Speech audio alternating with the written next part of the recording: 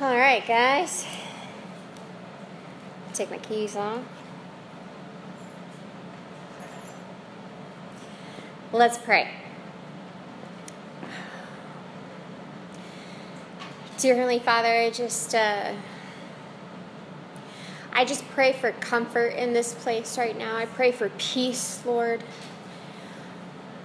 I know that each one of our hearts, mine and Cassie's and Lorraine's included, we all have hurts and pains, maybe unanswered questions. Maybe some of us are angry in here. Some of us are just super broken and don't know where to turn, where to look. So right now, Father God, I just pray that the Holy Spirit would just come, rule and reign in this place, and that His presence would be known, and it would be a sweet and delightful presence, because that's who you are, Jesus. That's who you are, Father God. You are good. There is nothing wicked or evil about you. You are all good. And so I pray, Father God, that we would press into these things, the love that Jesus has, the mercy, the grace, the forgiveness, the kindness, the gentleness. I pray for each one of these hearts here that the soil of their heart would be softened, and that they would be able to hear the truth, and the veil would be torn, and they would be able to see the truth as it is presented today. I thank you so much that you have given us the gift of the Holy Spirit. I am so thankful for Him. I am thankful that He is alive in us. He is working in us, those who are children of God. And so I pray that this time would just magnify and glorify you, God, that every word coming out of my mouth would not be my own, but it would be yours, Holy Spirit. That I would step aside, and that it would be more of you and less of me. I thank you, Lord, for just the amazing truths that you have revealed to my heart this week. And so I pray, Lord, that this would get the ladies, my sisters in Christ, excited. And we just love you and we thank you in Jesus' name. So tonight we will begin to look at the purpose of the Holy Spirit. Last week we discovered who He was. We will be taking a look at the very words of Jesus and what He has to say about our helper. Remember, we are not here to lean on our own understanding or wisdom or opinions. We are here to dig and discover what the Word of God has to say about the purpose and role of the Holy Spirit. The majority of our time we're going to be in John 16, verses 5 through 11. It says that Jesus says, "But now I am going to Him who sent me. And none of you asks me where you are going. But because I have said these things to you, sorrow has filled your heart. But I tell you the truth, it is to your advantage that I go away. For if I do not go away, the Helper will not come to you. But if I go, I will send Him to you. And He, when He comes, will convict the world concerning sin and righteousness and judgment. Concerning sin, because they do not believe in me. And concerning righteousness, because I go to the Father and you no longer see me. And concerning judgment, because the ruler of this world has been judged." So we're going to break down this passage a little bit more. We're going to dive deep like we did last week, and we're going to discover the purpose and role of the Holy Spirit. In verse number 5, Jesus is explaining to His disciples that He is returning to His Father in heaven. He is trying to prepare His disciples of His departure. And this conversation is full of heavy sorrow. Jesus has been living life with these men, these brothers, these dear friends for 3 years. They have all witnessed and experienced insane and magnificent displays of God's power. They have prayed together. They have wept together. They have laughed together and have traveled thousands of miles together. They are a band of brothers. And now the one they love the most is telling them that he is now leaving. I couldn't imagine the blow. I mean, that's really devastating, you guys, to think about. And I'm sure, I know it caused deep pain within every single disciple. Jesus is the sweetest and most dearest person in their lives. He is the one that they have left everything for and followed after him. And they have given him their all. I can't imagine what the disciples were feeling. But Jesus already knew that this was going to happen in their hearts. And a plan was already set in motion. In John 16:7, Jesus says, "But I tell you the truth. It is to your advantage that I go away. For if I do not go away, the Helper will not come to you. But if I go, I will send him to you."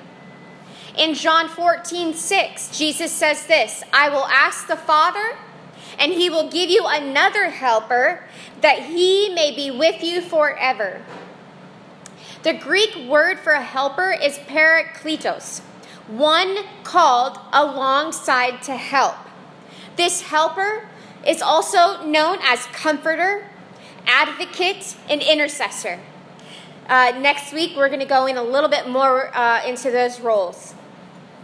But we gotta understand that the Father, the Son, and the Holy Spirit have had total control and sovereignty over the salvation of his children since the beginning. It's important to understand that nothing has been done or will be done by chance or last minute. There has been divine thought, love, and wisdom in place for the redemption of all God's children. I find so much security in that. I find so much assurance in that. That means that you and we don't have to figure anything out for our salvation. It has already been done, established, and stamped. And on top of that, when we receive Jesus Christ as our Lord and Savior, this helper is with us for all of eternity. We are never alone. We have our eternal and constant companion. The Holy Spirit of the living God is living in us. Remember how excited I was with you guys last week about that? It gets me excited again. I mean, he is the living God. He is almighty. He is Alpha and Omega, the beginning and the end. He is creator of the universe, King of kings and Lord of lords, and he is residing in us. Come on now. He is active. He is active in every single one of us who have given their all to Jesus. Like, he's not just sitting there, like I said last week. He's not just, twiddling his thumbs or, going off and then coming back. Absolutely not. He is active every minute of every day. So we're going to backtrack to Genesis 1 through 5. Just like we did last week, we are visiting it again because this is huge, you guys. Like, this is something that gets me very excited. So this is the first account of all time.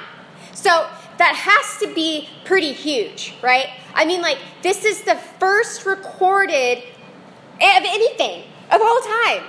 So we're gonna focus on this for a little bit. Verse 1, in the beginning, God created the heavens and the earth. The earth was formless and void, and darkness was over the surface of the deep.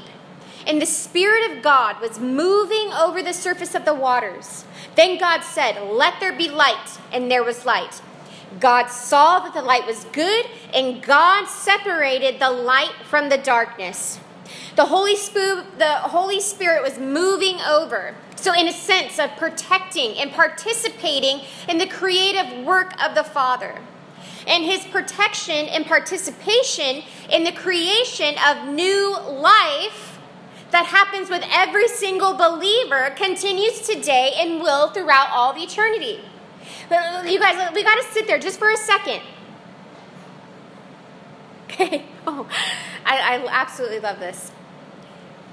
Formless, void, and dark. That sounds a lot like a heart that does not know Jesus. As we dive into the three purposes of the Holy Spirit as described by Jesus, we will see that the Holy Spirit continues to move over every deep, dark, formless, and void heart that has ever lived. Because that's how our heart is when we enter into this world with sin nature. And here the Holy Spirit continues, just like he did on the first day of creation, to establish his light. And he continues to separate his light from the darkness. So what he did on the very first day of creation, he is continuing to do today. So let's take a closer look at these three purposes as described by Jesus. John 16:8. And he, when he comes, the Holy Spirit, will convict the world concerning sin and righteousness and judgment. The Greek word for convict in this verse means to reprove, rebuke, discipline, expose, or show to be guilty. Our English definition of convict is to convince of sin, to prove or determine to be guilty as by conscience. So the Holy Spirit convicts concerning sin because they do not believe in me. That is what Jesus says in John 16:9. That's the first role that the Holy Spirit has. He will convict the world concerning the sin of unbelief. Unbelief is the greatest and basic of sins. We see that this is the first sin ever committed in the garden by Adam and Eve. Genesis 3:1-7. Now the serpent was more crafty than any of the wild animals the Lord God had made. He said to the woman, "Did God really say you must not eat from any tree in the garden?" The seed of unbelief. The woman said to the serpent, "We may eat fruit from the trees in the garden, but God did say, you must not eat fruit from the tree that is in the middle of the garden, and you must not touch it, or you will die." "You will certainly not die," the serpent said to the woman, "for God knows that when you eat from it, your eyes will be opened, and you will be like God, knowing good and evil." When the woman saw that the fruit of the tree was good for food and pleasing to the eye, and also desirable for gaining wisdom, she took some and ate it. Right there. She just said, "You know what? This serpent's telling me that God's a liar. And you know what? I believe him." Unbelief in God. Did not take God at his word. Then she also gave some to her husband who was with her, and he ate it. Then the eyes of both of them were opened, and they realized they were naked. So they sewed fig leaves together and made coverings for themselves. Unbelief is committed when a person is presented with the word of God and the truth of who he is, and their eyes are opened to their need for a Savior, who is Jesus, and they deny him. They do not believe that he is the only way, the only truth, and the only life. They say no to Jesus and continue in their deadness of sin.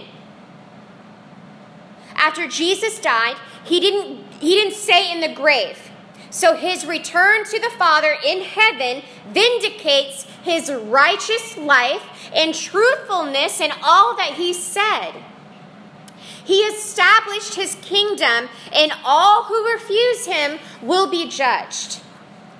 So that's the first one, that the Holy Spirit comes, he allows the eyes to be opened and gives us the ability to see, like, oh my word, I can't do anything. I need a Savior. Otherwise, I will be judged for all of eternity. We are given a choice to believe or not believe? Jesus says the Holy Spirit will come in John 16:10 concerning righteousness, because I go to the Father and you no longer see me. So the second purpose of the Holy Spirit is he will teach believers, those who have seen their need for a Savior and who have accepted Jesus Christ and say, yes, I follow you, I surrender you to you, I am yours, because you have paid the price for me. So he teaches believers of righteousness and how to vanquish sin. The word vanquish means to conquer, to overcome, to subdue in battle as an enemy. As children of light, sin is our mortal enemy. The Holy Spirit teaches us to hate sin and destroy it through the power of Jesus' resurrection. In Romans 6:11 through 14, Paul says, in the same way, count yourselves dead to sin, but alive to God in Christ Jesus. Therefore, do not let sin reign in your mortal body, so that you obey its evil desires. Do not offer any part of yourself to sin as an instrument of wickedness, but rather offer yourselves to God as those who have been brought from death to life. And offer every part of yourself to him as an instrument of righteousness. For sin shall no longer be your master, because you are not under the law, but under grace. The Holy Spirit gives us the power and strength to accomplish this. He teaches us the difference between righteousness and unrighteousness. The Holy Spirit is the ultimate teacher in our lives. He needs to be our go-to. He needs to be our number one source. And how do we do that? We go into our Word. We open up the Word of God every single day, and we eat, we feast on the words of God. We pray, and we have our secret place with the Lord. And the Holy Spirit opens our eyes to new truths and understanding about who God is and what he has done for us, so that we can fight our battles every day, so that we can go ahead and put to death the sin that has destroyed us for so many years. He gives us the ability and the power to be an instrument of righteousness. 1 John 2:27 says this, "As for you, the anointing which you received from him abides in you, and you have no need for anyone to teach you. But as his anointing teaches you about all things, and is true and is not a lie, and just as it has taught you, you abide in him." This is talking about the Holy Spirit. He is the one who will lead us deeper and deeper into the wisdom and knowledge of God. We cannot rely on men and women around us. We cannot. And that's why I always say, do not lean on your own understandings, but in all of your ways, acknowledge him. He is the one who is all-knowing. He is the one who is all-powerful. He is the one that is going to give us the wisdom, the discernment, and the ability to walk in righteousness. The Holy Spirit is the spirit of conviction. He is the voice that sets the truth free in our hearts. In this work, the Holy Spirit, we see him create light from darkness. In this sanctification of teaching us righteousness, he is setting us apart from the dark, like the day that he did on the first day of creation. We'll read that again. Genesis 1, 3 through 5. "And God said, 'Let there be light,' and there was light. God saw that the light was good, and he separated the light from the darkness.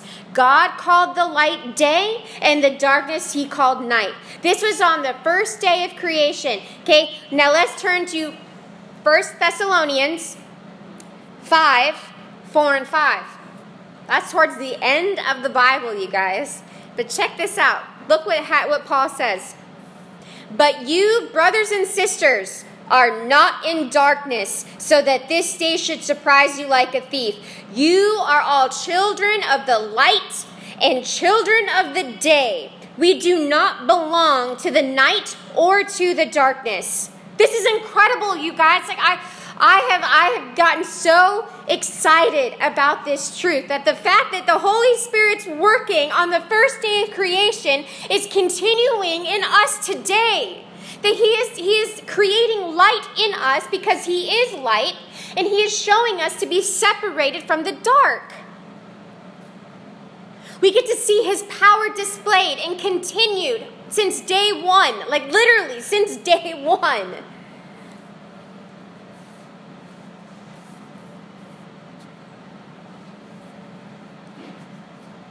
So we're going to go ahead and end with the third purpose that's mentioned by Jesus.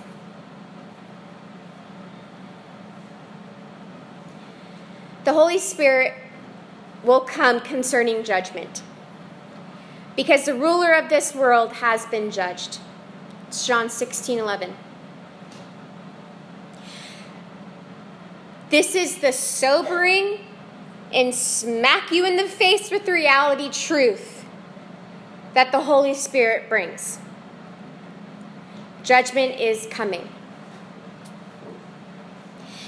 At the cross, Jesus triumphed over Satan, serving notice on unbelievers of their judgment to come. If you do not believe in Jesus Christ and have not given him your heart to follow him, you are a child of Satan, and you will be judged. Satan and all his demons have already been judged. Their verdict has already been read, and it is guilty. They are now sitting on death row awaiting their execution. But they are trying to bring in as many humans with them as possible. They hate God so much that they want to lead the ones created in his image down to the lake of fire with them. They hate God so much that they cause so much bitter pain and wickedness to be inflicted upon every person who has ever lived, and see their destruction and ruin. But their time and the time of every unbeliever is short. I'm going to go ahead and read Revelation 20. And I saw an angel coming down out of heaven, having the key to the abyss and holding in his hand a great chain. He seized the dragon, that ancient serpent, who is the devil, or Satan, and bound him for 1,000 years. He threw him into the abyss and locked and sealed it over him, to keep him from deceiving the nations any more, until the 1,000 years were ended. After that, he must be set free for a short time. I saw thrones on which were seated those who had been given authority to judge, and I saw the souls of those who had been beheaded because of their testimony about Jesus and because of the word of God. They had not worshipped the beast or its image, and had not received its mark on their foreheads or their hands. They came to life and reigned with Christ 1,000 years. The rest of the dead did not come to life until the 1,000 years were ended. This is the first resurrection. Blessed and holy are those who share in the first resurrection. The second death has no power over them, but they will be priests of God and of Christ, and will reign with him for 1,000 years. When the 1,000 years are over, Satan will be released from his prison, and will go out to deceive the nations in the four corners of the earth, Gog and Magog, and to gather them for battle. In number, they were like the sand of the seashore. They marched across the breadth of the earth and surrounded the camp of God's people, the city he loves. But fire came down from heaven and devoured them. And the devil who deceived them was thrown into the lake of burning sulfur, where the beast and the false prophet had been thrown. They will be tormented day and night forever and ever. Then I saw a great white throne of him who was seated on it. The earth and the heavens fled from his presence, and there was no place for them. And I saw the dead, great and small, standing before the throne, and books were opened. Another book was opened, which is the book of life. The dead were judged according to what they had done, as recorded in the books. The sea gave up the dead that were in it, and death and Hades gave up the dead that were in them. And each person was judged according to what they had done. Then death and Hades were thrown into the lake of fire. The lake of fire is the second death. Anyone whose name was not found written in the book of life was thrown into the lake of fire. This is coming. This will happen. And because this has been declared and the Holy Spirit is a witness to the holiness of God, and he reveals the true condition of our hearts, we need Jesus. He is the only one to save us from our wicked and void nature. He is the only one that gives us new life through the working of the Holy Spirit and saves us from the ultimate judgment. That is why I come in every single week, you guys. That is why I proclaim the gospel of Jesus Christ. Because one day you are going to stand in front of a holy and righteous and perfect God. And if you do not have Jesus Christ standing in the gap, like we have spoke about before, and if he has not clothed you with his righteousness, you will be condemned for all of eternity. There is no second chance. There is no going back. Once that judgment has been declared, you will be gone forever, and it will not be pleasant. You think life is hard now? You think that pain hurts now? You think that suffering and sorrow is unbearable now? Just wait until you're in the lake of fire, separated from our holy and loving God forever. That is why Jesus came. That is why Jesus came to die on the cross and take away our punishment. He stood in the gap. He became our sacrifice so that we didn't have to experience the pain of being separated from our loving God forever. This is serious. And I know that this is a heavy way to end. But you guys, that's how serious this is. This is about eternity. And I care enough. I love you enough to say the hard things.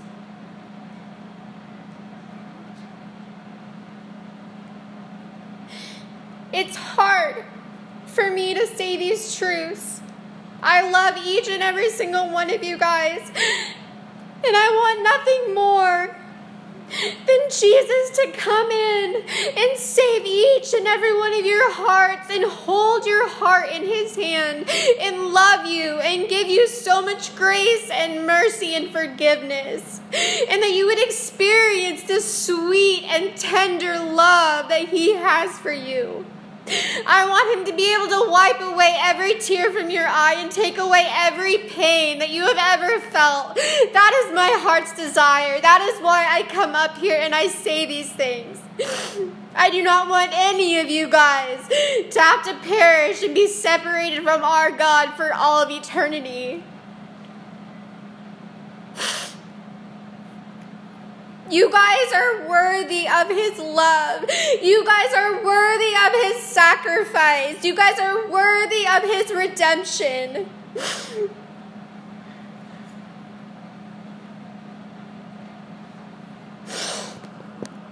Let's pray.